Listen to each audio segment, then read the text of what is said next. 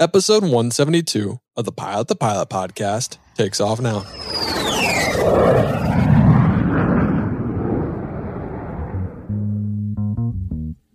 Pilot to Pilot is brought to you by The Finer Points. These guys are constantly adding content to the Ground School app. Check it out at learnthefiner.points.com. Hi, this is Stuart Corey, designated pilot examiner and captain for United Airlines. AV Nation, what is going on? And welcome back to the Pilot podcast. My name is Justin Seams and I am your host. Today's episode is with United Airlines captain and DPE. That's right, he gives check rides. We have an examiner on the podcast, and not only just any examiner, but this DPE, Stuart Corey, gave me my ATP check ride a few years ago. I used him when I was getting ready to move on to the job I currently have now. We talk about the check ride and just how cold it was. The heater in the Aztec gave out. It was freezing. Probably the coldest I've ever been in my life. Maybe one other flight that I flew in the PC-12 flying freight was colder, but this was definitely a very cold check ride. But AV Nation, I hope you enjoyed today's podcast. I have Stuart on. He talks about his story, his journey to where he got to United Airlines and how it wasn't a straight path from point A to point B. Just like everyone would imagine, there's a lot of ups and downs in his story, and he is forever grateful for those. He's learned a lot, and he's become the pilot he is today. And without those ups and downs, who knows? He might not be an examiner. I hope you enjoyed today's podcast. If you do, please leave us a review on iTunes. Check us out on Instagram at Pilot to Pilot, and make sure to check out Pilot's Coffee, the best travel coffee. I promise you, it is so good. Give it a try. pilotscoffee.com. AV Nation, I hope you guys enjoy this episode. So without any further ado, here's Stuart Corey. Stuart, what's going on? Welcome to the Pilot podcast. Hey, Justin. Thanks for having me. Yeah, I'm excited to have you on. We were talking a little bit before about how this has been about a year in the works, and what we know, but most people don't know, is you actually gave me my ATP check ride. That seems like forever ago now, up in Northeast Ohio. Yeah, I did on a very cold Northeast Ohio day. That's right. Very, very cold day. Yeah, that was interesting. I recommend everyone to make sure the heater works before you go take a check ride. It's definitely fun and a good flight, that's for sure. I don't think I've ever been that cold in an airplane.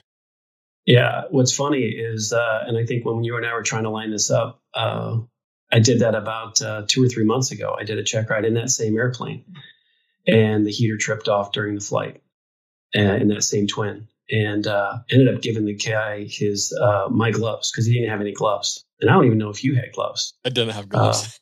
I think I want to think we transfer controls.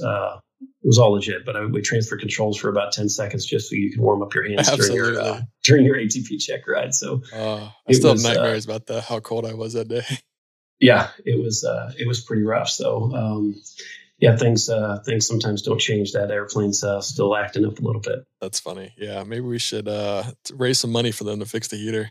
There you go. It's just a circuit breaker. It usually is. Yeah, that is the truth. Well, cool. Well, before we get into kind of the examiner side, I want to know a little bit more about you and why you even wanted to be a pilot in the first place. So what's your story? Why did Stuart want to be a pilot?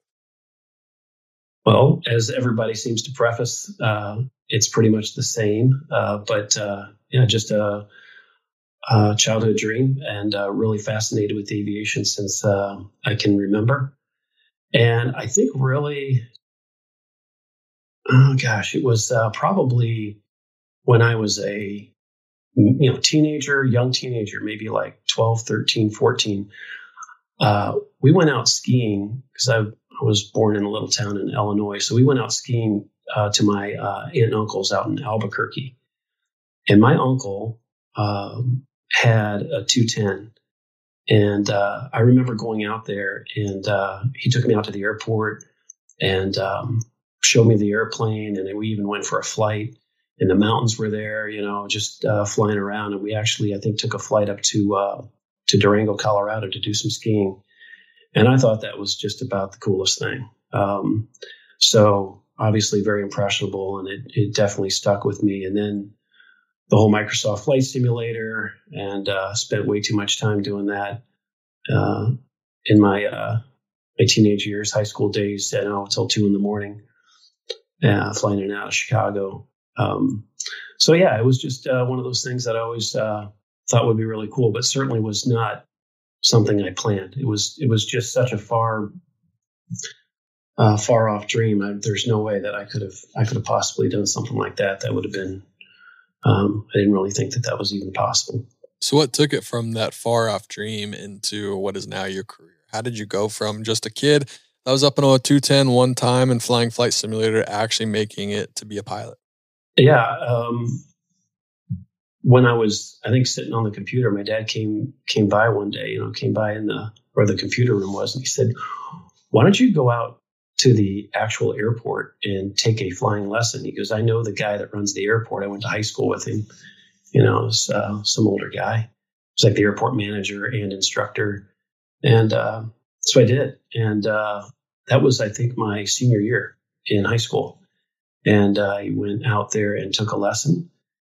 A couple lessons with him, and definitely got the bug and thought that was just about the coolest thing.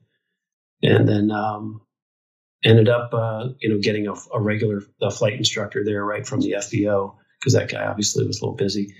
But and then started from there. So my senior year through that summer after I graduated high school was when I finished up my private pilot, and then went on from there. But it was just really cool to be able to go out to that airport in my hometown, which is Quincy, Illinois. So it was a big airport, but uncontrolled airport. But it was had big runways, which was probably good since I was learning to fly, big wide runways. But between that and then just seeing all the commuter, we had a couple of commuter airliners that went in there. Some of the turboprops would come in and out of there, and I used to check those out. So. Yeah, that's kind of how it all started. Yeah, that's crazy. Quincy, Illinois. Yeah, I've flown there quite a bit recently. The job that I have now, so it's cool. Really? Obviously, I live in Chicago, so we fly all over the place. Big airports, small airports. Yeah, that's right. It. Yeah. Yeah, UIN. Yeah, when you took that first flight lesson or kind of intro flight deal at Quincy or in Illinois. Was it an immediate, this is what I'm going to do for my career? Or was it kind of just like, oh, this is fun. Let's kind of see how this goes and where we can take it? Yeah, it was more that. It was more just, hey, this is kind of a cool activity. Maybe being able to be a private pilot's a neat achievement. But I really didn't think of it as a career thing. I really wasn't, tracking that way. My dad, no one in my family other than my uncle, who I didn't see very often. That was he was just a private pilot out there. That was it. That's the only real contact I know. My dad did have his pilot certificate from way back when. I think there's a couple of pictures of me when I was like 2 or 3, standing next to like a Cessna Cardinal, and but then he was busy with his work and never did any flying as I was growing up. But I knew that he still was interested, and I think he enjoyed the fact that I was interested in it. But it was certainly just one of those. Yeah, this can be kind of a cool hobby. Really is kind of how it started out. Yeah. When did you realize that it wasn't just going to be a hobby for you? When I was like a junior or senior in college, and kind of made the commitment that this is what I'm going to do. So it was not until about 3 or 4 years later that I was sitting at college reading all the magazines, just like everybody else probably says on this podcast. Pilot shortage coming, thinking that this would actually be a pretty cool thing to do, and you get paid to do it. So I did a ton of research and talked to a handful of people that had been to different flight schools and gone through different programs and what would be the best. Because when I went to college, it wasn't they didn't have aviation program, so it was just something that I knew I was going to end up doing after I finished up with the 4-year degree. Did you have anything else in your mind of what you wanted to do? Was there like, I'm going to be an accountant, I'm going to be a banker, or what else was kind of tugging you one way or the other? I really did it. My parents kind of did. It was all about going to law school and being an attorney. Not that was it was pushed hard. It was just it was kind of the idea that kept getting thrown out there. And I majored in English, and so it was a lot of reading, a lot of writing, and which was awesome. I enjoyed it. But then as I thought about it, I really didn't want to go any more school, particularly law school. So I knew that this would probably be something I'd have to get. If I was going to get this done, it was going to be something that I really wanted to make sure I did right, and made the full commitment. So, because there was, as everybody knows, when they start getting into this, it's a huge commitment financially as well as everything, time, everything. That's really what it came down to is just knowing towards the end of college, that's what I'm going to do. Somehow I have no idea. I didn't know any airline pilots. I didn't know any way that was going to do this. So it was definitely an adventure. Would you say there was a different mentality you had when you were training for your private versus when you're training after you knew this was going to be kind of your career? Did you go after it harder? Did you try harder? Or did you keep the same mentality from the beginning as you did toward the end when you did know this is the career you wanted? Yeah, for sure. I was in high school or just out of high school, finishing up my private. It wasn't my biggest concern, but it was just something that was going to be for fun and be able to just kind of enjoy it. And then, but then when I finished up college and I went down to Florida to a small flight school in Fort Lauderdale Executive, which I'm sure you've been in and out of a few times, FXE. And so, yeah, there's a little mom and pop flight school down there. And I knew when I got to that environment, this was no joke. And it definitely, perspective changed. My focus changed and really went all in. That's a busy airport to learn at, man. That's like just a busy airspace. Every time I fly through South Florida, I always tell myself I will never fly VFR in a small airplane down here because it's just chaos, utter chaos. Right. So think about it. Quincy, Illinois, which is out in the middle of nowhere. It's got nice long runways, but there's no control tower, nothing, just sitting in the middle of cornfields. And then I had that in like 65 hours, and with a private pilot, because after I got my private certificate, my senior year in high school, I didn't really fly except if I had some birthday money or, some extra money to like go out to the airport and fly every 3 or 4 months to scare myself. So I didn't really have any way to do that. And then I took that little bit of experience and got thrown into a busy executive airport with just a ton of corporate traffic and GA traffic that goes in and out of there up in southern Florida. So yeah, it was different. That's for sure. Was it a learning experience for you, or did it come naturally? Were you like, it's not too bad? No, it was a lot of extra work outside of the airplane and before I got even in, to the flight school. But I think, and I'm sure very similar stories that I've heard here, as well as others that I've done check rides for have, kind of the same deal. I mean, I remember at college, and by the way, let's just throw it out there. Go Hawkeyes, University of Iowa. Oh, geez. Here we go. Yeah, but I would skip class, and I'm not obviously recommending that to any young people out there to skip college courses. But every once in a while, I would skip class and drive from Iowa City up to Cedar Rapids, which was the biggest airport around, 20 minutes north, and sit at the end of the runway with my Sporty's radio and just hope that there'd be a couple of airplanes that would come in. I could listen to them talk. So I was constantly listening, especially the ATC stuff. That takes a little time, especially at a busy airport. Like, I knew I was going down to Fort Lauderdale or anywhere. I wanted to get that. So yeah, it was definitely did not come easy. But you just like anything, you work hard at it. I was just pretty focused. What's really interesting is even in my training, I started at Ohio State University. Go Buckeyes. Whatever. Yeah. We let our record do the talking, right? That's all I'm going to say. That's all, yeah.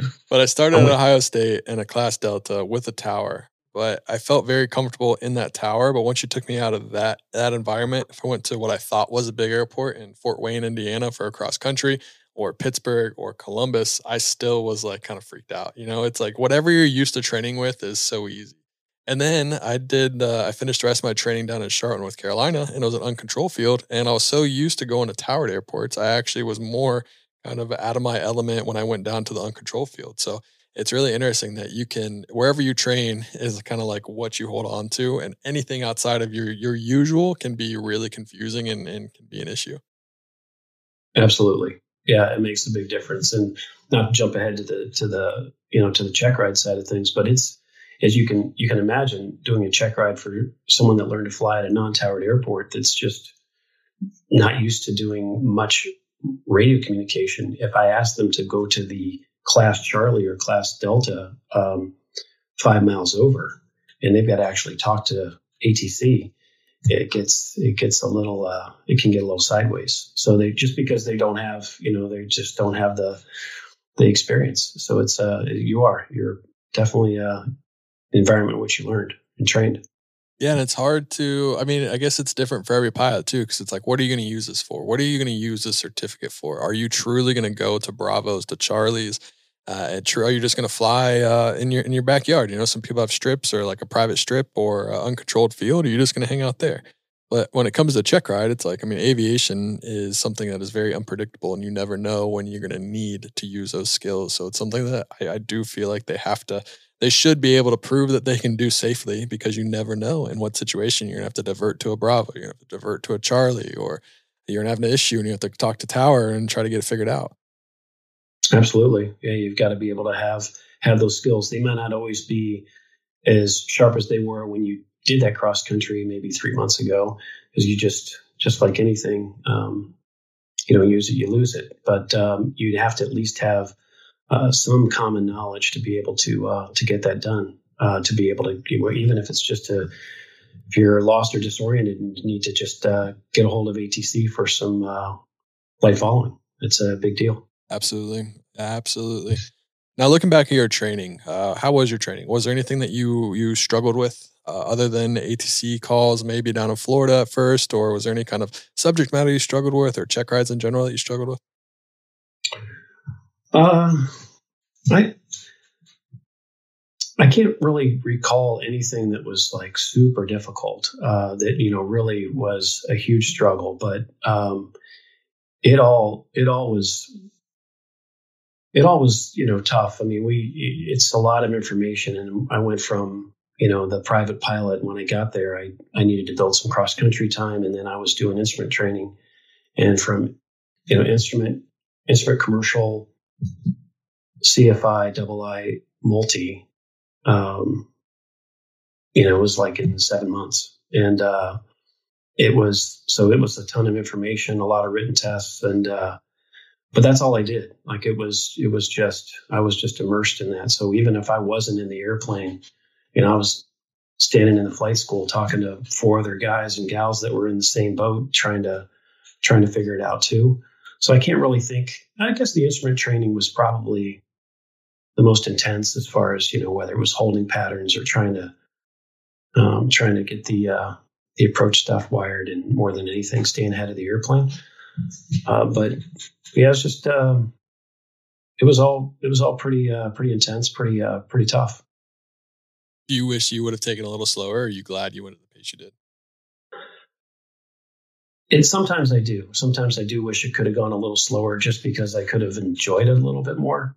I think I still got out of it what I needed. I really did. And just like everybody says, I turned around and started being an instructor, and that's when you really start learning this stuff. You think you know it, but when you start teaching it is when you really start grasping the importance and the details of it. But it was it was a good program. We did Part 61 and 141 at the flight school, and it was kind of a combination of both, depending on the program. So I think it served really well in being able to get through it. But there were times, I wish, I probably could have enjoyed it a little bit more and slowing the whole process down a bit. Yeah. I think that's a big dilemma for everyone right now in training. There's this whole seniority number. You got to get this done as fast as possible. And I'm very much on the side of this argument, or not really argument, but kind of just which way you choose. I'm very much in the way of getting this done as fast as possible and getting that seniority number, because as this is proven in the last year or so, seniority really does matter and can rule everything essentially. But it is kind of a dilemma. How do you enjoy it, and how do you get it done as fast as possible? You want to make sure you enjoy your time, because you're not going to be able to fly single engine planes that often. I mean, there's a lot of times I wish I could still go up in a Cirrus or whatever it may be, but you definitely need to get it done pretty quick to get to where you want to go. Yeah. And I think there are opportunities, even if you are in a pretty accelerated program, there's still opportunities to kind of take a step back and soak it up a little bit. And I think we all kind of do that, even the training, or even on our regular flights. Sometimes we're hustling to get the flight off the gate or get the airplane in the air within reason. But there are still times that you can kind of slow the process down a little bit and enjoy it. So I agree with you. There needs to be a little bit of a balance. Sometimes it has to do with just how the individual is wired. Some people are just kind of fast-paced natured, being able to just, blast through it and they still enjoy it. Others, they whip through it and they're like, I don't even know what I just did. I don't even know. I don't even remember my commercial check ride. It went by so fast. So you're right. There has to be a little bit of a balance. And there's not a right way or wrong way. It's just whatever works best for you, right? Like if it takes you longer, it takes you longer. If you get it done in 7 months, you get it done in 7 months.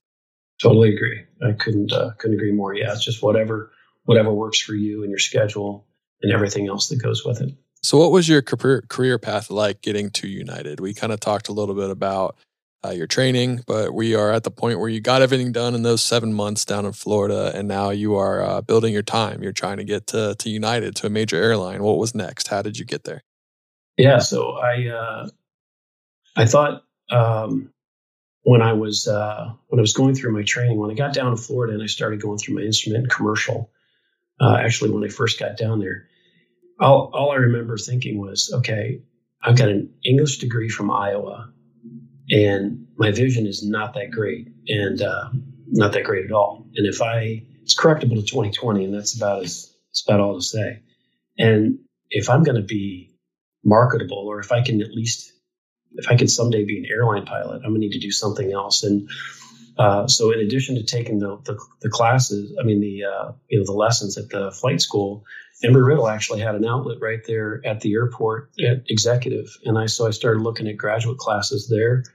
And so when I wasn't flying in the daytime and building up my time or cross country, I took classes in the evening for their master's degree, and just tried to go through that. So after I finished all the flight training in the 7-month period, I still had classes to finish up for the master's degree program. And while I was doing that, then the guy hired me as an instructor. So I built time instructing. What's been interesting is I would take guys from private instrument commercial, and then of course the next progression would be to their multi. But even though I had an MEI, the old guy that owned the flight school, his son was also an instructor there. So every time a guy came up for his multi-training, he would just give him to his son, because obviously multi-time was everything, especially back then. So I never really got any multi-time. So I had like 2 years of dual instruction given in single engine airplanes, private instrument commercial with very little multi-time. So after I finished up the graduate stuff at Embry-Riddle, I went back towards Quincy, back towards hometown, and landed in St. Louis, which is just a couple hours south of Quincy. And that's where I ended up finding another flight school that had nothing but multi-engine, like really short course programs. So you could go into St. Louis and get your 2 or 3 day ATP or multi rating or MEI. And then he also advertised block time, so people could come in and build multi-engine block time as well if they bought, like a block of 100 hours of multi-time. So I went there and instructed, and I built a lot of multi-time pretty quickly, because we were doing a ton of flight training there. And then when I was finished with all my instruction from like 7 in the morning till like 6 or 5 or 6 in the evening. Then I'd have two guys sitting on the couch wanting to build multi-time, block time. Mm-hmm. So we, top off the tanks and we put them in the airplane, and I had to ride along for, insurance purposes as the MEI. So they, we'd fly to wherever, turn around and come back. So I'd get done around 8, 9, 10, even later at night, and then wake up and do it the next day. So I built some multi-time really fast. And the examiner, the DPE that came out to our flight school that gave all of our check rides, happened to also be the chief pilot for a commuter airline out of St. Louis. And one day, I'm pulling the airplane out of the hangar, sweating, and he's like, "Stuart, how much time you got?" And I rattled off whatever, I can't remember. It was like 2,000 total and 800 multi. And he goes, "Oh, well, we're starting a new class in a couple of weeks. Why don't you throw me your resume someday, and we'll see if I can work something out." And there you go. That was my foot in the door to my commuter experience at Trans-States Airlines.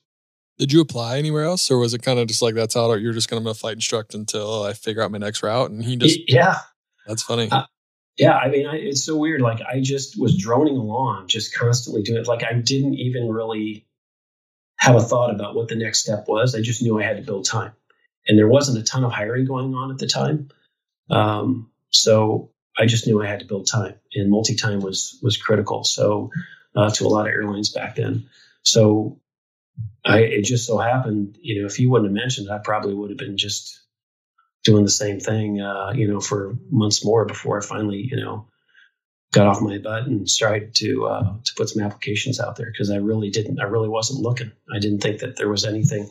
I didn't feel that I was just quite qualified at the time.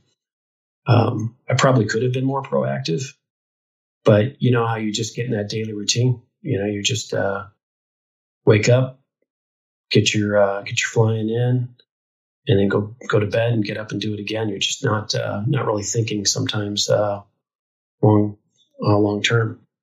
Yeah, and I think that does happen a lot with people when they're in their time building, and it might be, I don't want to say complacent, but they also feel pressure from the company they're at. The companies can do a good job of making them think that they're at the best place they can possibly be, and they really want you to stay. So they'll kind of use every tactic they can. And if you need to move on, you need to go do bigger things, like go after United, go after Delta, go after NetJets, go after whatever you want, because yeah, it's just, there's better flying to have, and it's good to have those jobs as experiences for when I flew freight for 2 years or 3 years to build your time. But I encourage everyone to continue to strive for the best job that you can possibly get. Yeah, no doubt. You, especially now in this environment today, where it was always been competitive, and it always will be competitive. But when the hiring is fast and furious, it's super important to try and stay ahead of it, or at least keep the eye on the prize and not get too, like you said, maybe not complacent, but just comfortable with kind of where you are, and know that. And sometimes that's okay, because, we talked about this earlier about just kind of enjoying the moment and being able to soak it up a little bit. That's fine. But if you kind of have to ask yourself, is this really what I want to do? Fly greasy old twins in St. Louis area for the rest of my, I don't, it's not what we signed up for. How long were you at Trans-States for before United came calling, or the next opportunity? It was, I think about 6 years. Yeah. And about 6 years, and I'm dating myself here, but they were just getting the 145 on the property. Oh, wow.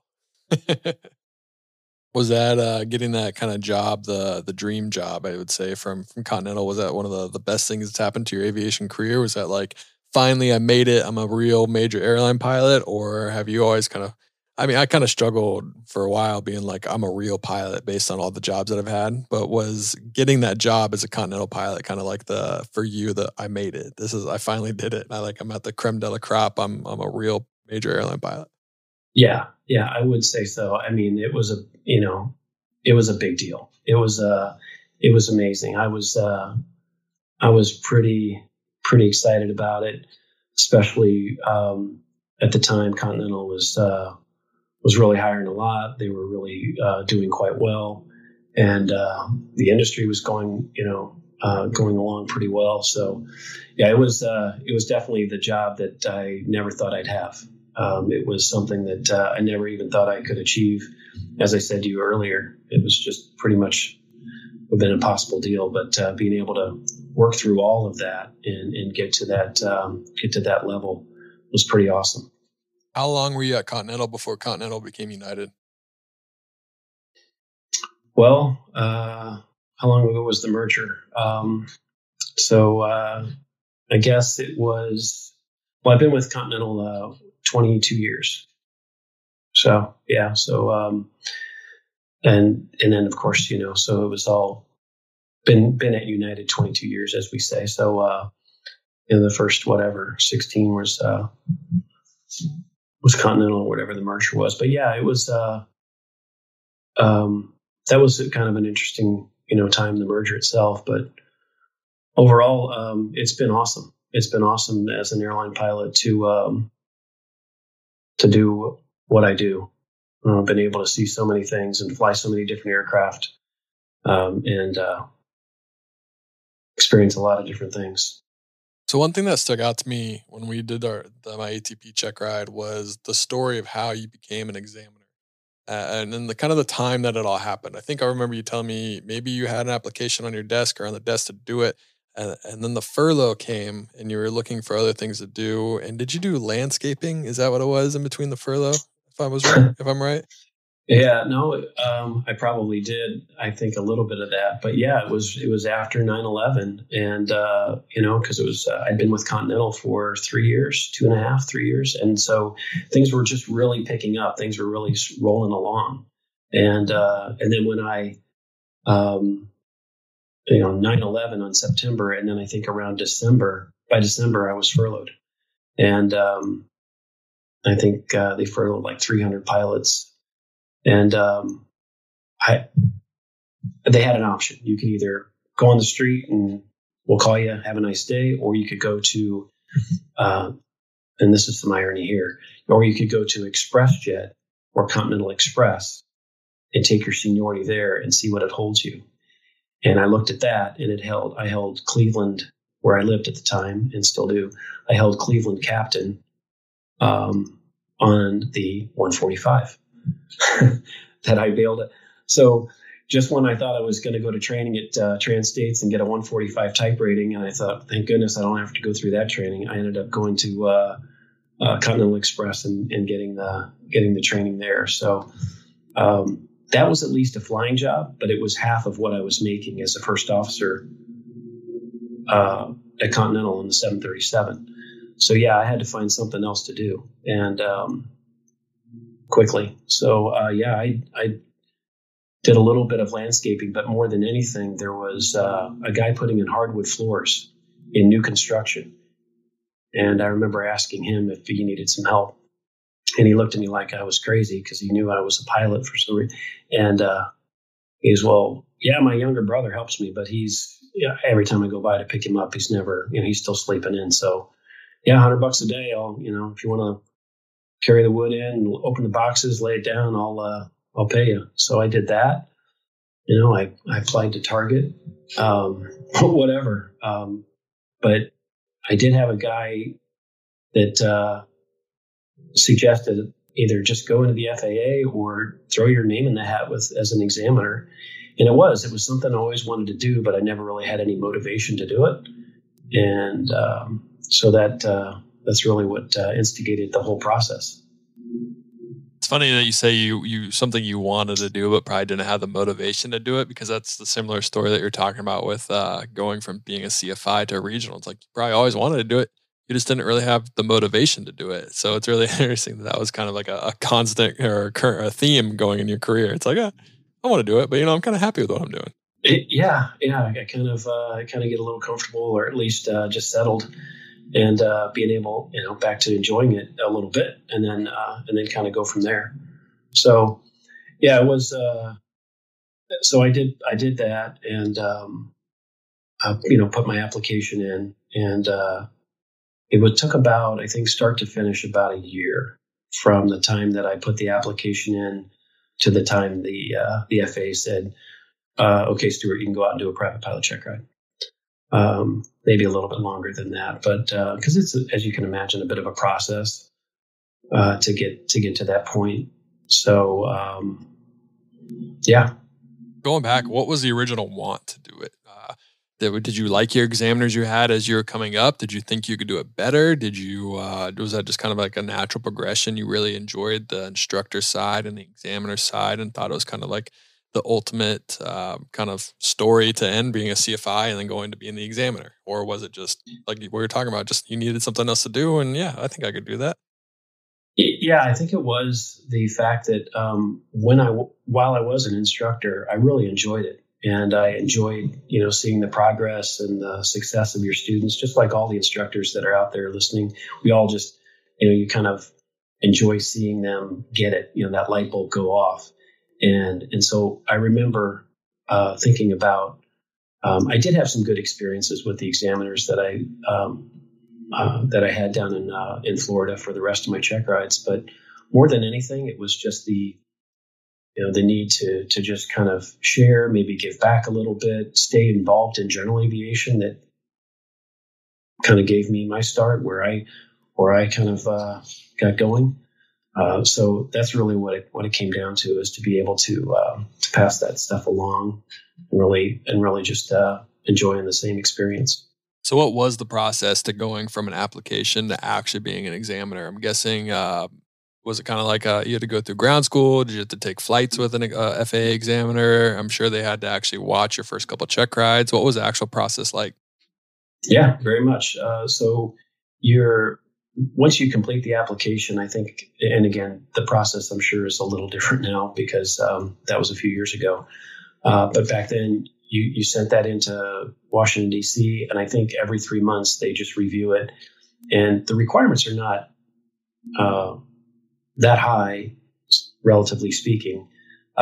You're qualified, and once you meet the requirements, they basically send you a letter and they say, "Congratulations, you meet the requirements to be an examiner."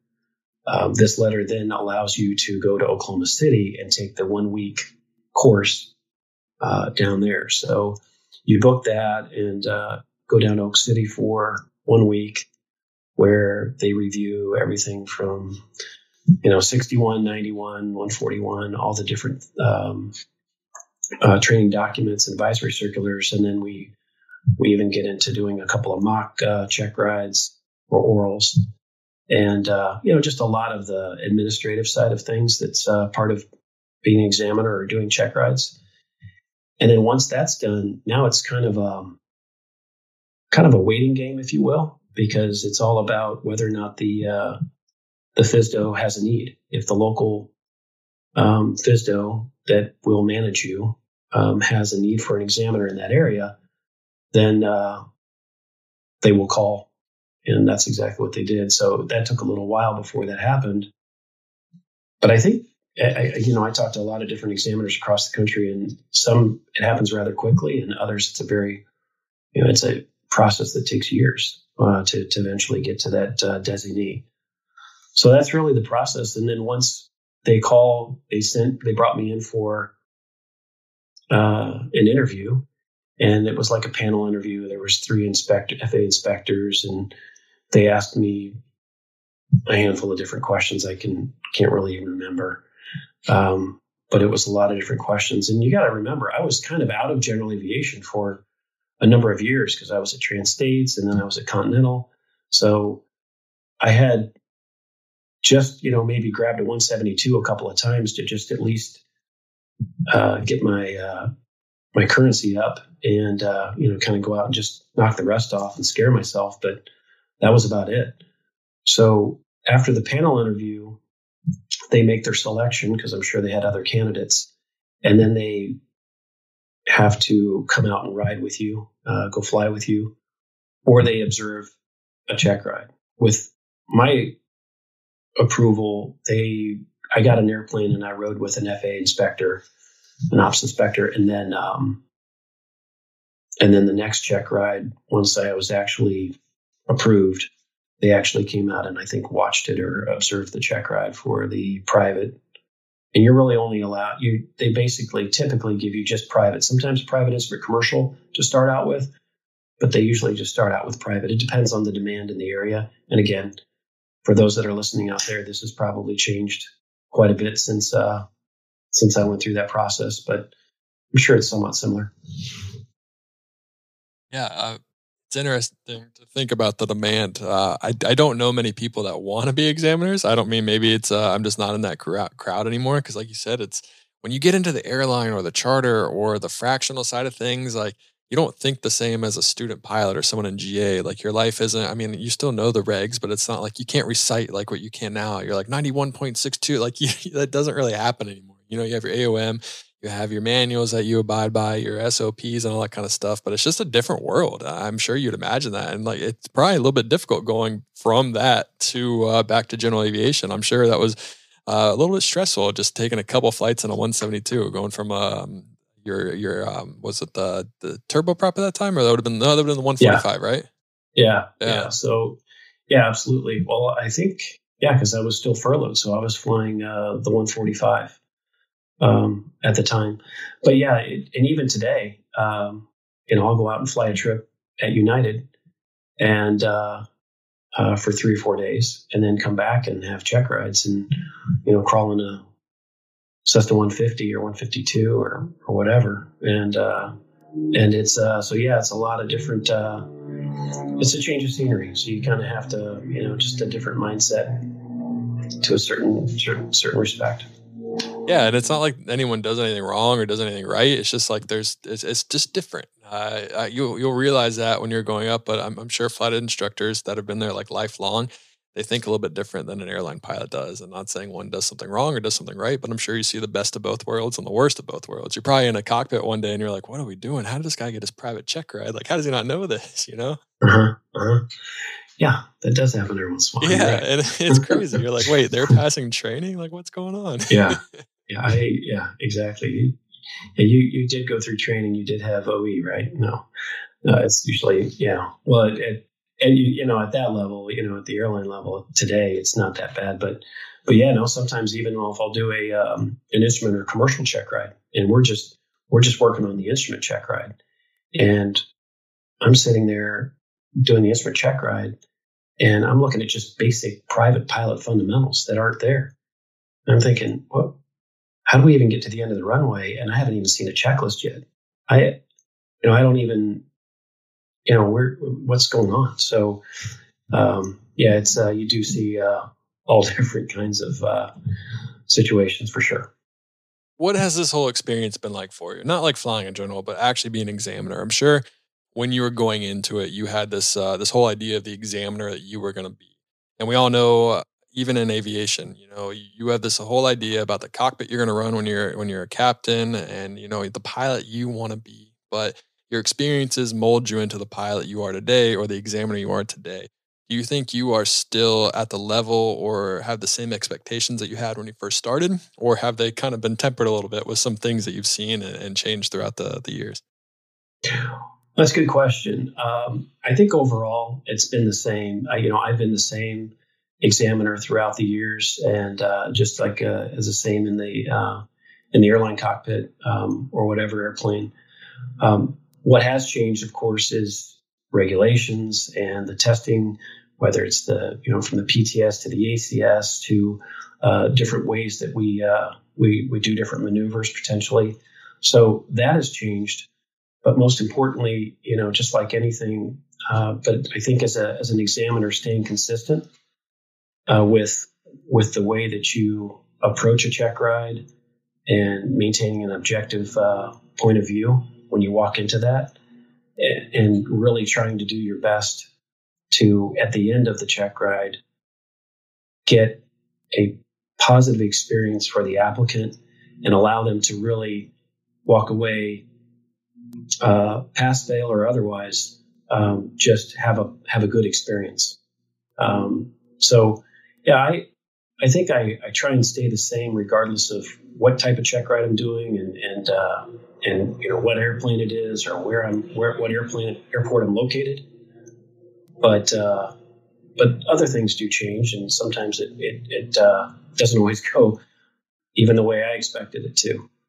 So yeah, it's a little different. I'm sure you definitely have expectations of how the ride is going to go, and then you show up, and can you tell pretty quick in a check ride whether that's going to be a pass fail? Like, can you tell within the first couple of minutes outside from like a crazy just brain fart and just someone kind of falling apart in one situation where you have to fail them for safety? But can you usually tell pretty early? Is that something that body language or just the way the first couple of questions go if it's going to be a pass fail? Yeah, I get that question a lot, and Stuart, you can probably tell in the first 10 minutes, and 10, 15 minutes this person's going to pass. And generally speaking, that's true, but not always. And what I've learned is, number one, I always have a clean slate when I go into any check ride. I don't have any expectations or I guess I just don't. I don't expect that. I'm going to go in. I'll follow the ACS. We're going to cover what we need to cover, and I certainly hope they pass.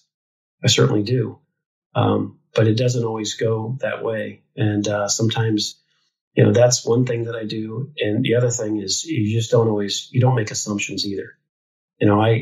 I find that's one of the other things that as an examiner, or maybe even those that are out there flying with other pilots, maybe not necessarily on a professional level, but just if you're out there building time, don't always make an assumption that the other pilot knows what you know or is going to, grab the flight controls or use the brakes when the brakes are supposed to be used for touchdown.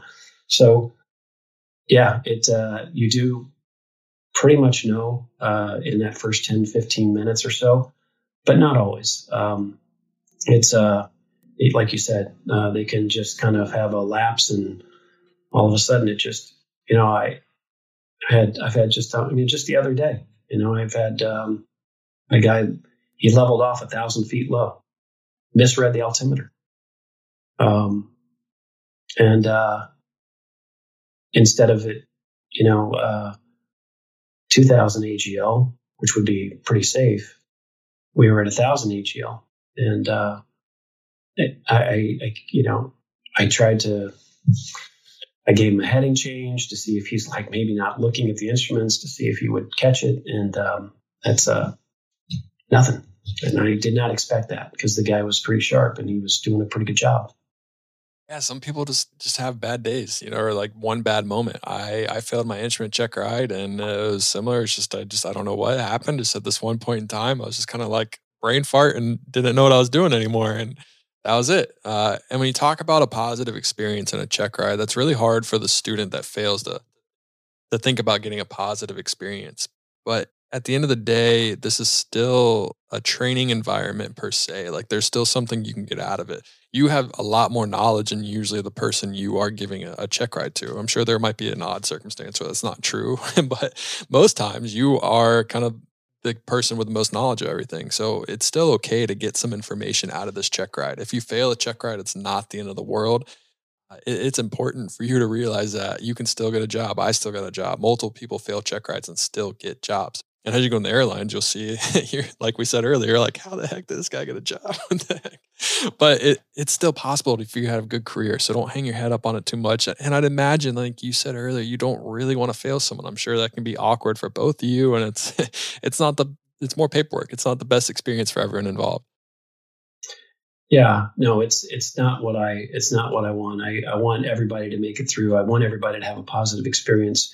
And I'll be honest, and there may be a lot of people out there that are listening that I've given check rides to, and I think I'm okay in saying this. Even those that have failed their check ride with me, after we do the retest or even the second retest, a lot of times they'll come back to me and just confide and say, Stuart,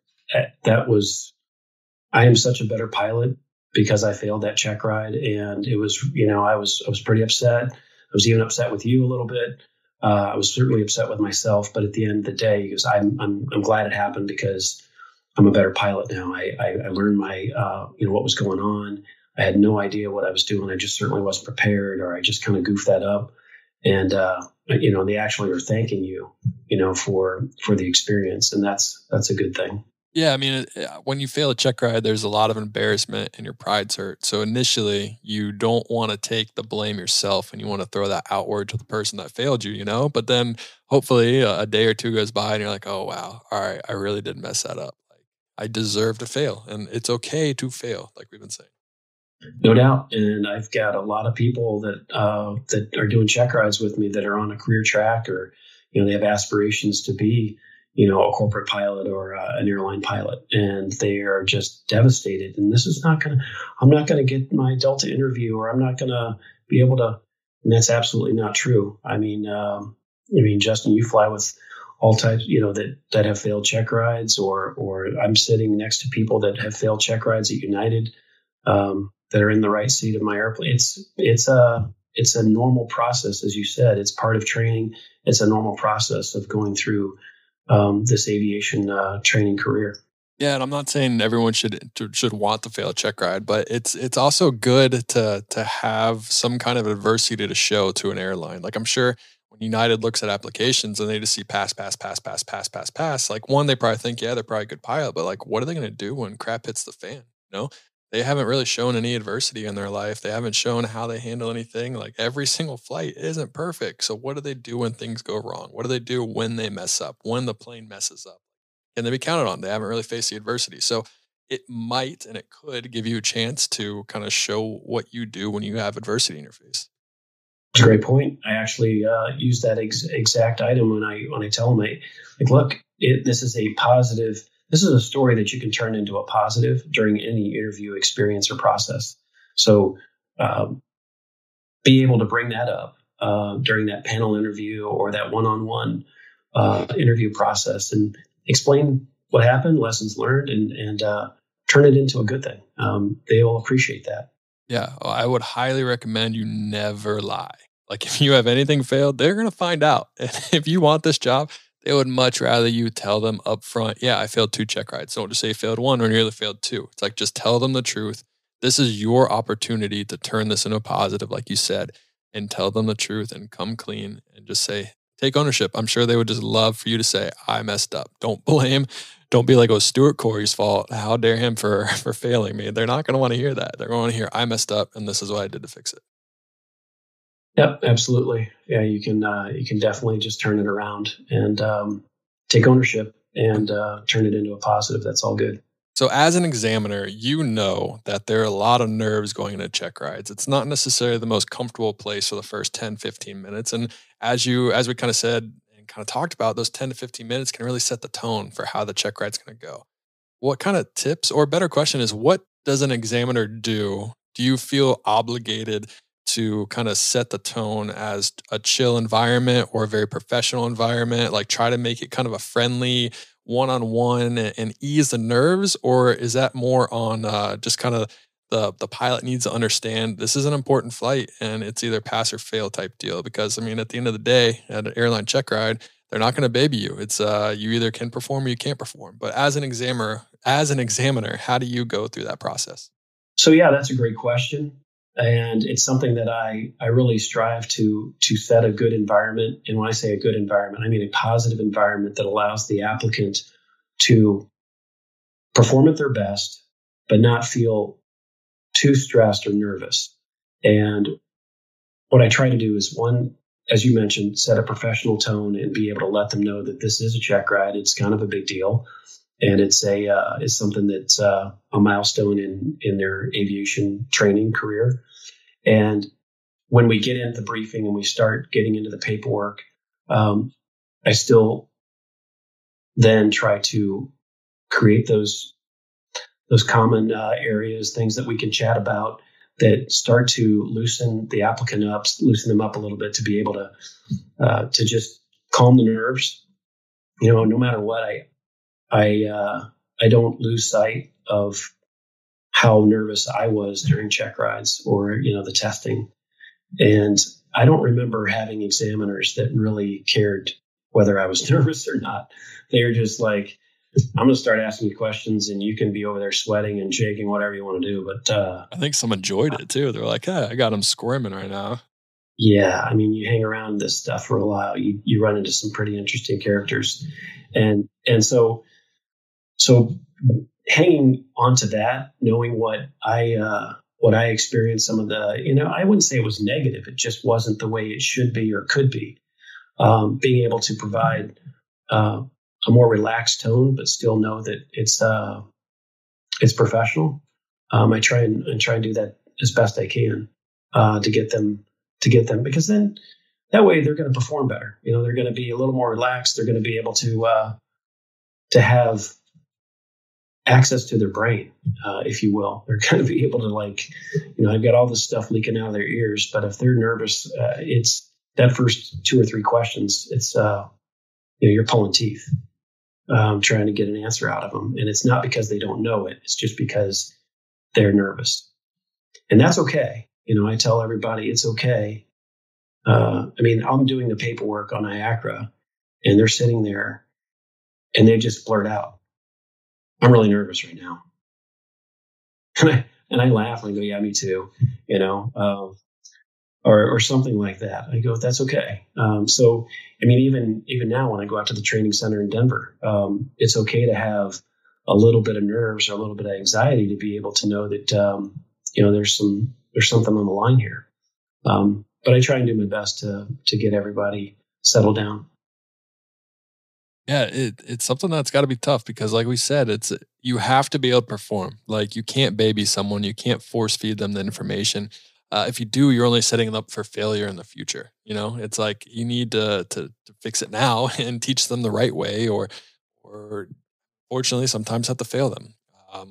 One question I wanted to know: what is the FAA's involvement after you kind of have your training? Do they do yearly checkups? Do they see your pass-fail rate and call you, be like, "Hey, Stuart, looks like you had a 99% pass rate. We need you to bump that down to an 85." Or what's their involvement with you when they're done with the training? Yeah, their interaction with me is they don't keep track of that necessarily, and if they do, I've never been told that. I'm sure they keep an eye on that, and they probably do have a pass-fail rate that they can pull up. I'm pretty sure they do. And I don't, and I certainly don't keep track of it myself. But what they do is they're required to come out at least once a year, sometimes twice a year, for an observation. So they'll come out and sit in on a check ride, and obviously they're going to find an airplane that's going to fit 3 of us. So if it's a private pilot check ride in a 152, that's not happening. But if it's in a twin, like a multi-engine rating or your ATP, they could have easily come out and sat in on. So that's something they do at least once a year, and sometimes they'll do it twice a year. And then they also have some other things that we're required to do, like recurrent training. And I touch base with them quite often just to give them a heads up on certain things that I see out in the field, because let's face it, the FAA inspectors just don't get a chance to get out there. They're already pretty task saturated themselves with their daily stuff. So the moral of that story you just told is that if you don't want the FAA to be on your check ride, only take check rides on a 152. Exactly. Which you can now do for your commercial and initial CFI. You do not need a complex aircraft or a larger airplane to take those check rides. So if anyone wants to get anything out of this podcast, it's do it in a 152. That's what I got out of this. Yeah. You do not want the FAA show. No, actually, you can imagine it's a bit of a chore to try and get the the student or applicant sold off on, hey, Timmy, I know you're doing a private pilot check ride tomorrow on the 172, and just put it to half tanks because the FAA is going to come out and ride along with us. Yeah, I don't know if I'd enjoy that too much. I'd be like, I'm not feeling too good today, Stuart. Sorry, man. How about in a month from now? And of course, they're usually, okay, thanks, bye. And then about 10 minutes later, I get the phone call from the CFI. Stuart, we're going to cancel that check ride tomorrow. Hilarious. Do you think the FAA likes having that kind of nervous power over people, that they whenever the FAA's name is pulled up, it immediately kind of has people cringe and want to run away. I mean, I don't know. I don't doubt that's what they want to go for, but that's kind of the reputation they have. No, I don't think they don't. I mean, they do. They're normal guys and gals. They're normal people that are just trying to do their deal. And it's unfortunate that there's certain times that you've kind of have that image or mentality about, oh, here comes the FAA. But all in all, they're just doing their job. They're not. And I can try and tell. Look, they're watching me watch you. They're not. That guy sitting over in the corner of the room with the FAA badge on does not have any bearing on the outcome of this check ride. Trust me, and it doesn't. I'm here to tell you and everybody else that's listening, if I get done with the check ride, I usually walk over and say, hey, I thought the kid did a really nice job, and I'm going to debrief this, and this, and just letting you know he passed. They just give me the nod, like, okay. They're just out there to monitor and make sure that I'm checking all the boxes that I'm required to do what I'm supposed to when conducting that practical test.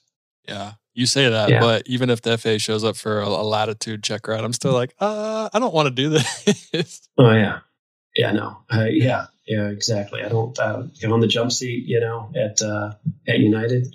Absolutely. Yeah, you're like, yeah, I'm senior. I'm going to drop this trip. Someone else can take this. Right. Unfortunately, we don't always get that long-term notice or notification. Yeah, no, definitely not. And probably for good reason, because everyone would never fly it and the trip would never get done. There you go. So your whole experience as an examiner, has it been as good as you would have thought from the beginning? Has it been different? I know we kind of touched on a little bit about who you are as an examiner, but the whole process in general, are you getting out of it what you thought you would? Has it been as beneficial and kind of as impactful as you thought? Overall, yes. I really have, and I still do. Thoroughly enjoy it. It's just a great, and I like the mix, being able to have the airline experience and then be able to come back and constantly be in and out of general aviation and be involved in general aviation aircraft and just the testing side of it.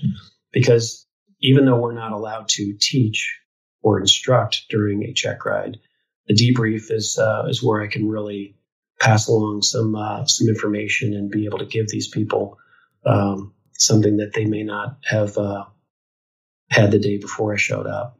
So it really has overall been a great experience. And the same thing goes with working for the CFIs that recommend these guys and gals for their check ride, being able to give back to them, debrief their what instruction they're giving or not giving, or how things can possibly change. So yeah, I've really had a good time with it.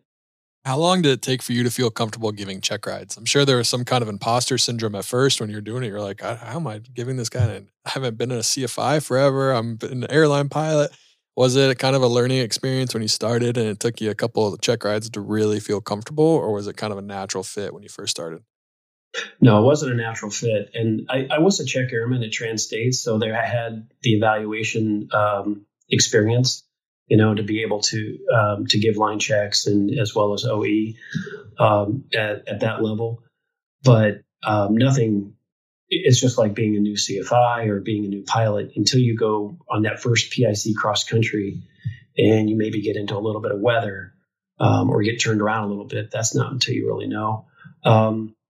So, the first duration of time that popped in my brain when you said that is probably a solid year. I don't know how many check rides I did in that year. Probably not too many. But yeah, those first 3 or 4 or 5, I wouldn't say I had no clue what I was doing, but it was definitely one of those things where you just have to, just like anything, grow and learn along the way.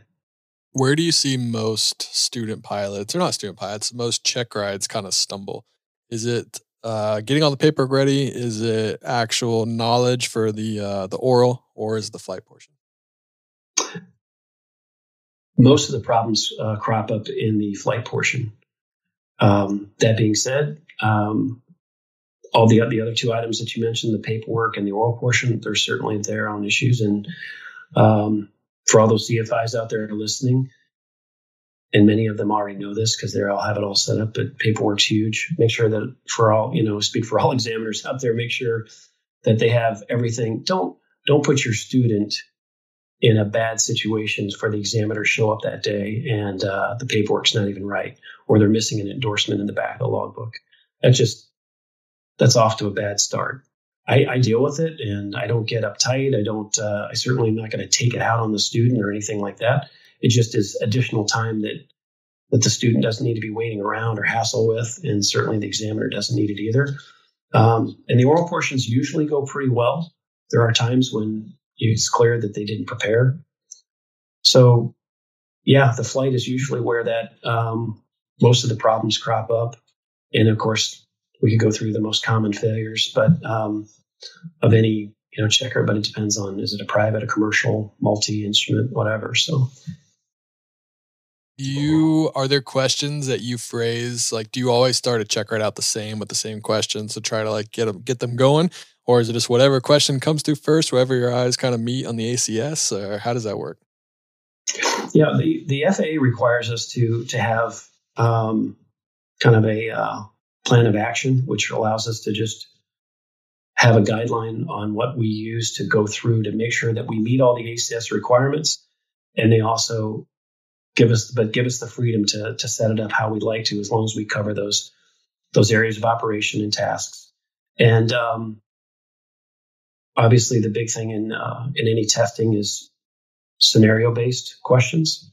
So I do a lot of that. I think I've been told I do more of that than most, but I enjoy it. You set up a scenario and pose a question or just an issue or a problem, and it allows the student or the applicant to give me an answer that will pull together more than just, well, VY is 78. That rote level of learning, so they can really pull that all together. So there are a lot of questions that kind of are asked the same from private to pilot. So they all, sometimes people, I knew Stuart was going to ask me that, but not always. I do mix it up as much as I can. So you kind of follow a bit of a script, but I mix it up a bit. Yeah, I was trying to think like what I would do as you were saying that as an instructor. It's like it would be hard to follow a script the whole time because you would be afraid that people talk, and I'm sure you do know that people talk. Like you said, it's like a new Stuart was asking me that question. When you get that kind of reaction, is that kind of like, dang, I need to change things up, I'm too predictable? Or is it like, yeah, you knew I was going to ask you that question, good job? Yeah, no, I've actually asked the question and they're sitting on the other side of the table, and as soon as I ask the question or I set up that scenario, they have like you can see just a glimmer of smile in the corner. And I know they've heard it before, and not from me, right? So yeah, I'm like, okay, I need to put that back in the toolbox for a little while, and maybe dust that off, maybe about 3 or 4 years from now, and come up with something else. So I kind of have to change it up a little bit. Yeah, that's funny. Sometimes when I think about that, and many others out there might also have had that same experience. The oral portion seems to go by pretty quickly for the people that are being asked the question, for the applicant. And by the time you get done with the check ride and you go back, and the guy taking this check ride tomorrow says, "Hey Timmy, what did he ask you? What did he ask you?" He doesn't know. His brain is so mushy and excited that he just passed his check ride. He can't remember what Stuart asked him in the oral portion 4 or 5 hours ago. But then sometimes some of it does stick around, so you just have to keep it somewhat fresh. Yeah. Yeah. There's no way I could do that. Whenever I'm done with a check ride, my brain is done. And it's like, I'm lucky if I remember my name right now, but I can't tell you a single thing we just went over. Yeah, no, it's exactly right. Yeah. It's the same way. I get finished up with a check ride out in Denver, and I'm like, yeah, I'm finished. And some of your friends will call. So, hey, what was the scenario? What'd you guys end up? I can't remember. Yeah. I don't know. That's where you'll be fine, man. You've done this 20 times in the last. Yeah, it's like you'll be okay. Yeah. Or you might remember like one thing. Oh yeah, he does ask you about the hydraulic system. You're going to need to make sure you review that. And that's usually because you didn't review it enough and you're like, dang it. Yeah. Yeah. He stumped me on it. Yeah. Exactly. That is interesting. When you get a check ride at United, do you judge the person doing the check ride, or you're like, you're not really supposed to do it like this, or you kind of just in the United mode and take check ride mode out? I find myself every once in a while doing that, but for the most part, no. Those guys, that's what they do. They're really good at it. You know, the instructors, the guys and gals we have out there are really dialed in. And like you said, I'm more in the, okay, this is my check ride mode, so I need to make sure I'm on point and doing my job. So I don't really, but every once in a while I kind of have that creep in my brain, like, not sure if I would have quite handled it that way. Like, you're not technically supposed to ask me that. Yeah, but for the most part, no, I don't. It doesn't really cross my mind too much. They do a great job. All right. Well, you said it earlier. Most common failures. We can kind of go like 2 or 3 per one if you want to do that, or if you're allowed to do that. But like private, instrument, commercial, whatever. What are the most common failures that you see? Sure. So private pilot would be probably top of the list. Traffic pattern procedures and landings. I guess that's 2, but yeah, traffic pattern procedures and landings, and then every once in a while, some of the maneuvers like slow flight installs, steep turns. So it's kind of pretty much the whole check ride, but no, I would say top of the list would be traffic pattern procedures and landings, particularly a short field or soft field landing. You know, the soft field landing is not so soft, or they just get mixed up getting back into the pattern. Instrument check ride, without a doubt, top of the list is holding patterns. And after that, it would be one of the approaches, probably usually a non-precision approach, either missed a step down, blew through an MDA. And on the commercial, same thing, landings, pattern procedures, and every once in a while a maneuver, but usually it's the same thing back in the airport area or pattern. What about coming up to the more like ATP? Do you do those very often? No, I do not do those very often, especially now that the airlines, when they are hiring, which they are now, they're usually getting guys that and gals that are trying to get their ATP when they get hired, right? So that's usually happens, but I still get them every once in a while. And a lot of times it has to do with the familiarity with the aircraft. So they have to get time in the airplane. I think you could probably speak to that, right? So that was that was difficult. Yeah. If you haven't flown the airplane and here we are doing a single engine ILS or just a regular ILS, and you're zipping in on the base and we need to get this thing slowed down, and you go blasting through the localizer. It's not, it's just because you're not as familiar with the airplane that you have been flying with whatever regular job you've been doing to build your time or get out there as a commercial pilot transitioning to the ATP. Yeah, I'd agree. For me, it was very difficult to find the time to fly, to prepare for the check ride. It wasn't so hard to learn the systems because, those kind of systems, they're not very complex. They're pretty simple. You can pretty much read the manual and know that in a couple of days if you study pretty hard. But the flying part was definitely interesting, especially because at the time I was doing like a 10 on, 4 off, and we're in Northeast Ohio in the winter time. We barely even got the check ride in. I think the runway was closed for half the day, if I remember correctly, because of snow, and then we could push it off, and your other check ride can't. It was a mess. That's right. Yeah. Because it was like the runway was like icy. The runway was full of ice. It was all bad conditions going into it, and luckily it cleared up for us. But I think I only had one or two flights in the airplane before I took the check ride, and I never felt comfortable enough to take a check ride. But it's kind of like, well, we'll see how this goes. I need to get this done. Luckily, everything went well, but it was it's definitely really hard. Kind of go back and learn to fly that airplane, because airplanes are very different. I was flying a PC-12, which is much different than what we were flying, but it's still, you're going a little bit faster. You got to slow down. Like it's just your mindset is just very different. And going to a multi-engine plane, it was crazy. And I'm glad it's over with now. There's a lot of stress for that check ride, but it went well. And here we are talking about it. So I guess it went pretty well. It did. Yeah. Other than the heater not tripping on and we were freezing to death, it was overall pretty good check ride. Yeah, no, I think we were both happy when that was over and we could land and be like, all right, let's go warm up. Oh my gosh. Yeah. We kind of get inside. Yeah, I do remember that. We were just could barely peel ourselves out of the airplane. We were just frozen. Yep. I got a section for you. I'm going to do a rapid fire section for you, and then talk a little bit what you got going on the side as well from your United hustle, the DPE, and other stuff you're doing. So you're keeping busy, that's for sure. But I got a rapid fire question section, and it's just aviation themed questions, and you answer the first question, or you answer the question with the first thought that comes to your head. Yikes. Okay. All right. Not too hard. You ready? Let's go. What's your favorite airplane of all time? That's a long delay. I know. I'm going to go 777. I flew the 777 for about 3 or so years, and it would be my favorite of all that I've flown. Favorite corporate jet? Like the Lear jets, probably like the Lear 60 or 70 series would be pretty awesome. Favorite plane to do a check ride in?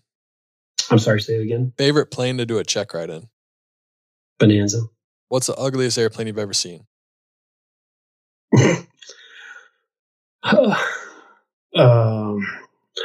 Viper Aztec. What's something?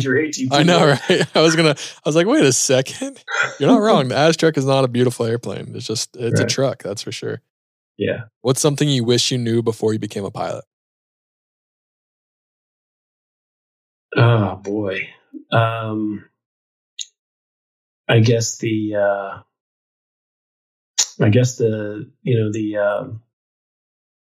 financial side and time side of it, what the commitment would require, but because you just go right into it and just try and figure it out as you go along. Sometimes people have a very, maybe a better plan, but yeah, that's what I would want.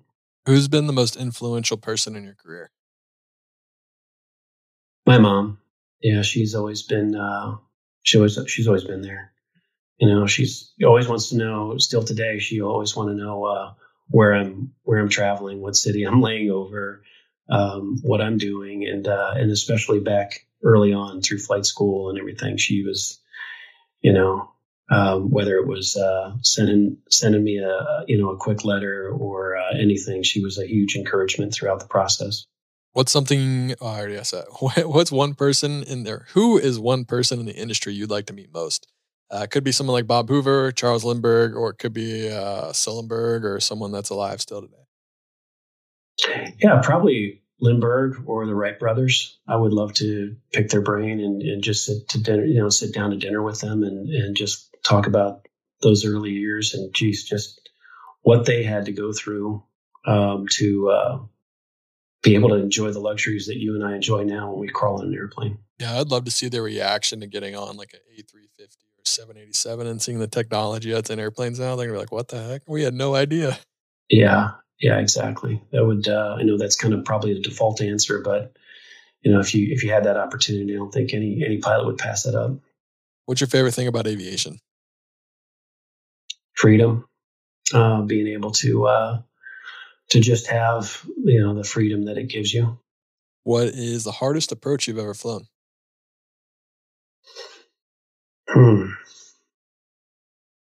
Probably was some NDB approach. Again, dating myself, but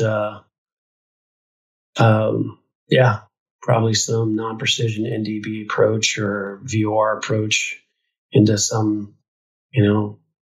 South Bend, Indiana, when it's a quarter mile in snow. I've been there before many times. Right, freight. Right. Yeah, something like that. So yeah, I don't miss that. Favorite airport you've ever landed at? Cleveland's a really good airport to land because I'm usually finished up with with my trip, so that's always a favorite. I don't know. I really enjoyed going in and out of Zurich, Switzerland when I flew the 75, 767, going in into some of those airports in Europe. So Zurich would probably be top of the list when it comes to just cool scenery and arrival departure scenery. Least favorite airport you've ever landed at? Newark. I hate to say that as a United pilot. I was saying, you got a lot of experience. Yeah, I do. It was based there for quite a while as well. No, sorry. No, go ahead. I was say I've had to land at Newark once or twice, but it was in the middle of the night in the pandemic, and we're the only airplane. Like, land wherever you want. We don't care. It was pretty funny. Yeah. Yeah, what is the name of that airport? I always had problems when I'd go down there. Port of Spain, Trinidad, Tobago. There's nothing too special about that airport because it's some third world, island country. But there was always some issue, whether it was a security issue or, some type of customs issue. It was always a problem. So, yeah, going to the islands can be interesting sometimes, or just separate countries, because it's a lot more than just land and get off. There's a lot more to the flight that you have to worry about. Yeah. I had a guy. I just landed 7:30. We had like 180 people on the back of this airplane, and it's 10:30 at night. He was with immigration, the Department of Agriculture, and he got on the airplane before anybody got off when we arrived there, and he wanted to know how, what the papers were for the aircraft to be disinfected before we left the United States. And that's usually sent with the airline. It's usually sent in advance, or they already have that information. He did not have it, and I have no idea where that is. And here I am, just wanting to get to the hotel. It's hot. It's 10:30 at night, and I'm calling, downtown Chicago, trying to get the right person on the phone to convince this guy to let all the passengers off the airplane. It was a bad deal. Yeah, you find sometimes that whether he had the information, they want a power trip, or sometimes every once in a while you run into someone that just wants to cause a little bit of a fuss and kind of enjoys seeing people struggle. It's unfortunate. I mean, maybe it really truly was an issue, but I feel like a lot of times, more often than not, it's someone that wants to just like wield some power and show you that they're in control. And that's what that was. Exactly. Because after I finally got like the director of operations on, as soon as I heard me talking, he waved his hand. He goes, okay, they can all go now. Yeah, they're like, who was that? It's like, we talk to him every time we land. Right. I mean, seriously. Yeah. Would you rather fly IFR or VFR? VFR. Favorite airport food. So let's say you got 30 minutes in Newark, your favorite airport. What's like your go-to food to get? It doesn't have to be Newark, but just an airport in general. If I really want to get food at an airport, it'd be great if it was barbecue. Some airports have some pretty good barbecue. Charlotte's got a good barbecue place, don't they? What'd you say? Charlotte's got a pretty good barbecue place in their airport, I think. Yeah, it's not too bad at all. I usually go to Chick-fil-A and Bojangles because I don't have that very often when I'm in Charlotte. So yeah, but that's if I had to pick one, if they've got it, that wouldn't be bad. But I don't know. I usually don't do much. I don't do much food in airports. Smart. It's usually smart. Yeah. Would you rather fly over mountains, beaches, or cities? Probably beaches. Yeah. Be like another answer to this question, but Airbus or Boeing? If you had to fly one, what would it be? Yeah, Boeing for sure. Favorite airline livery? It doesn't have to be United. It can be any airline in the whole world. What's your favorite airline? Well, again, kind of dating myself, but the old school. There was the old school TWA, and then just before TWA went out of business, they had the new TWA paint job. And I don't know if you've ever seen that before, because it was a while ago. Obviously, it's still not around. It's not around, but yeah, that was pretty awesome. Yeah, that was a pretty cool paint job, just because it's a kind of an old classic airline as well, So that one comes to mind. Yeah, my dad flies for American, former US Airways, kind of went up that way. And he always tells me to this day, he's like, I feel so bad for the TWA guys. Like they're still screwed over to this day by American. No doubt. No It's doubt. insane. Yep, for sure. Would you rather fly? So you're in the 737. You could fly the longest flight possible in the 737. I don't know how long that would be. Or you can do as many short trips in one day. What would you rather do? Probably just the long one. Less chance of things going wrong with them. With more cycles, you've got everything from maintenance issues to ground stops. You know how that goes. So, and I think the longest one is probably Fairbanks to Chicago on the red eye, or Chicago to Fairbanks the other way into the wind. Usually, just depends. But yeah, and I've done that. That's a long one in that airplane anyway. Yeah. What's the biggest win of your career so far? Looking back at all your accomplishments, is it being an examiner, getting hired at Continental, being a captain? What's the biggest win of your career? I don't know. I don't look at one as more of an achievement than others, but I really do. I really would say being an examiner is a pretty nice achievement. I know that I just because I enjoy it, I like just being involved and sharing, whether it's a story or experiences with, especially the younger people. You've got people that do check rides that are in their, 50s, 60s, and I've even had a couple of 70-year-olds doing check rides. But the bulk of them, as you can imagine, are younger people, guys and gals, and some of them want to do this for a living. So being able to pass stuff along, I think, but I don't. It's a hard question. That really is. But I guess if I had to pick one, being an examiner is probably right there.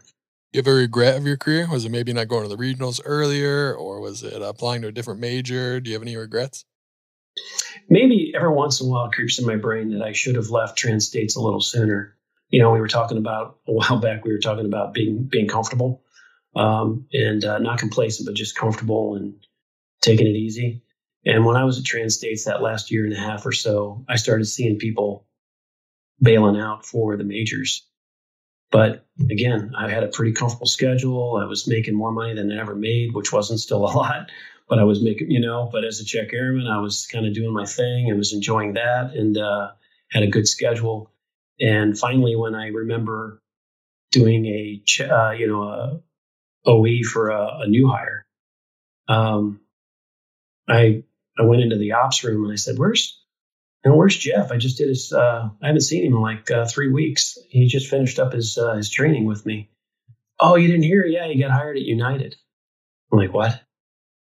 And I just, that just really opened my eyes. I'm like, "Okay, I got to get the heck out of here." Yeah, you're like, what's wrong with this picture? Why is Jeff at United, not me? Yeah, he just was a new hire at Trans-States, and now he's, and I'm not sure what his background was that allowed him to move that quickly, but nonetheless, yeah, that it kind of kicked me in the butt, right, to get moving.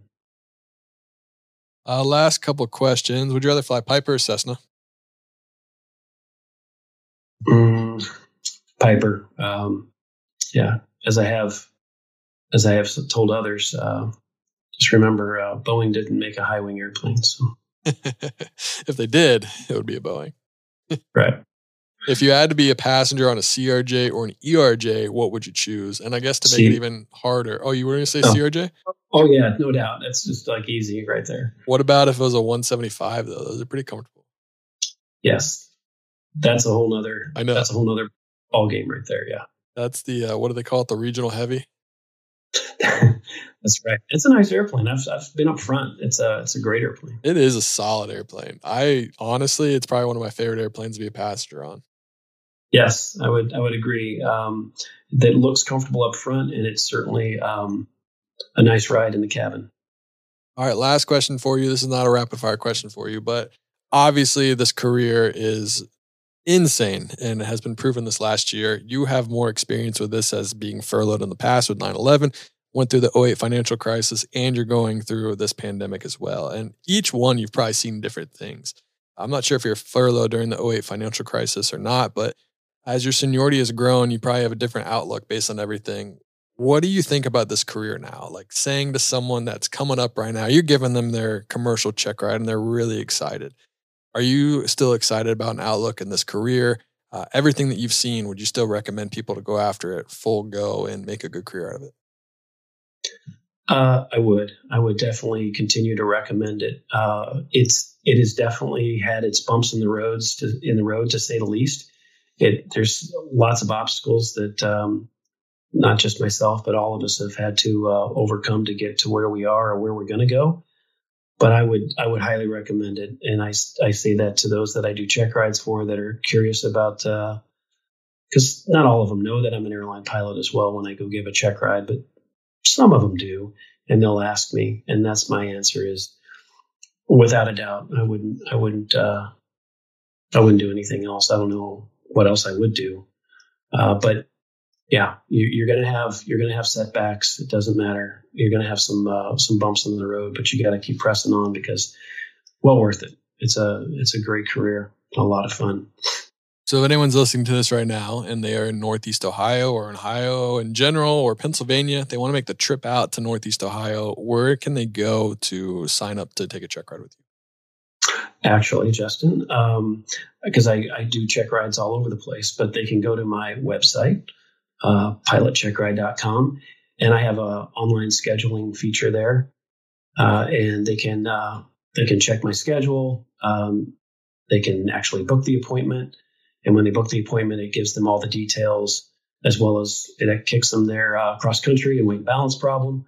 So they can do all that online without necessarily tracking me down, which they're always welcome to do by just giving me a call as well. But the website's got great information, not just for booking a check ride, but also a lot of the things that we talked about. Yeah, I actually remember I'm on the website right now. It's like, I remember full and well using this when I was booking a check ride with you in Northeast Ohio. Yeah. Yeah, I definitely went through this as well. Looks like you got more examiners on there too, so that's exciting. Yeah, I actually was about 3 or 4 years ago. I really started looking at. I had plenty of calls from all over the country. Hey, can you do my check ride down here in Fort Lauderdale or in San Diego? And I started thinking, well, maybe if I get some other examiners to be on the website. So if there are any DPEs listening out there, any examiners that want to be able to simplify their scheduling and have a one-stop place for their students and CFIs to go and book their appointments, they can certainly do that by clicking on the link on the homepage, I believe, on DP Info, or they can always call me directly or email me. So Stuart@pilotcheckride.com. So I've got that set up. It's kind of a nice deal where we can get other examiners on board the website and then make it really easy for more and more people around the country to schedule their check ride. Yeah, absolutely. And it can be difficult to schedule check ride. It's kind of like a old man's club, I feel like, too, where they have all these flight instructors kind of not on payroll per se, but you know what I mean? Like, it's like this flight school only does check rides with him. It's like that's not how it has to be. You can take a check ride with pretty much whoever you want. So, I mean, depending on what you're doing, but yeah, so I think the website's cool and I hope to continue to see it grow. I appreciate that. Thanks. Yeah, it's really been well received. Good. And then last but not least, we were talking earlier about how you're going to come out with a podcast here soon, correct? I have. You have inspired me. So I've been listening to you. Matter of fact, I think we were talking. It was something that you mentioned on the ATP check ride I gave you, and I, of course, didn't know anything about podcasts. I think a lot of people didn't, even though it wasn't that long ago. But it was still something that I wasn't into. But as I've been able to kind of test or sample the waters a little bit, as you know, people thrive and search for check ride information. So I thought a podcast regarding check ride. So the Pilot Check Ride podcast is soon to come. We're very close to getting episode 1 out.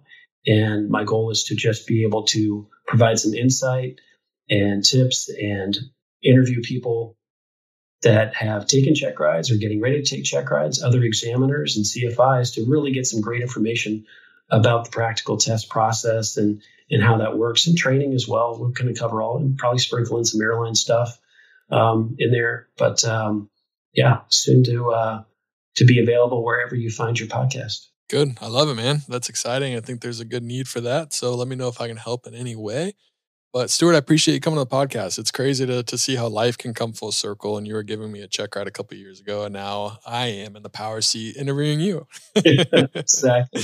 It's wild. Awesome. I'm glad to be here, and glad to be able to give me the time to talk to you. It's great to catch up. Yeah, anytime. I appreciate you coming on, and hopefully one day you can fly me to the latitude on an airline flight. That'd be pretty cool. That'd be great. Happy to do it. Well, Stuart, thank you so much. I appreciate your time, and I hope you have a great day. Okay, Justin, take care. Bye.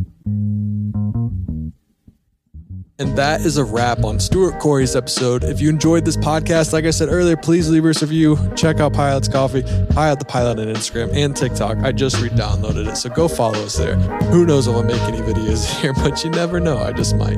I hope you guys are having a great time, and I hope you guys had a great Memorial Day, remembering those who served and remembering the point of the holiday. I hope you guys are all staying safe. I hope you guys are all flying as much as possible. And I hope everyone is having a good time listening to the podcast. If you ever want to reach out to me on Instagram at Pilot the Pilot, or send me an email at justin@pilotscoffee.com or pilotthepilothq.com. Aviation, hope you guys are having a great day. And as always, happy flying.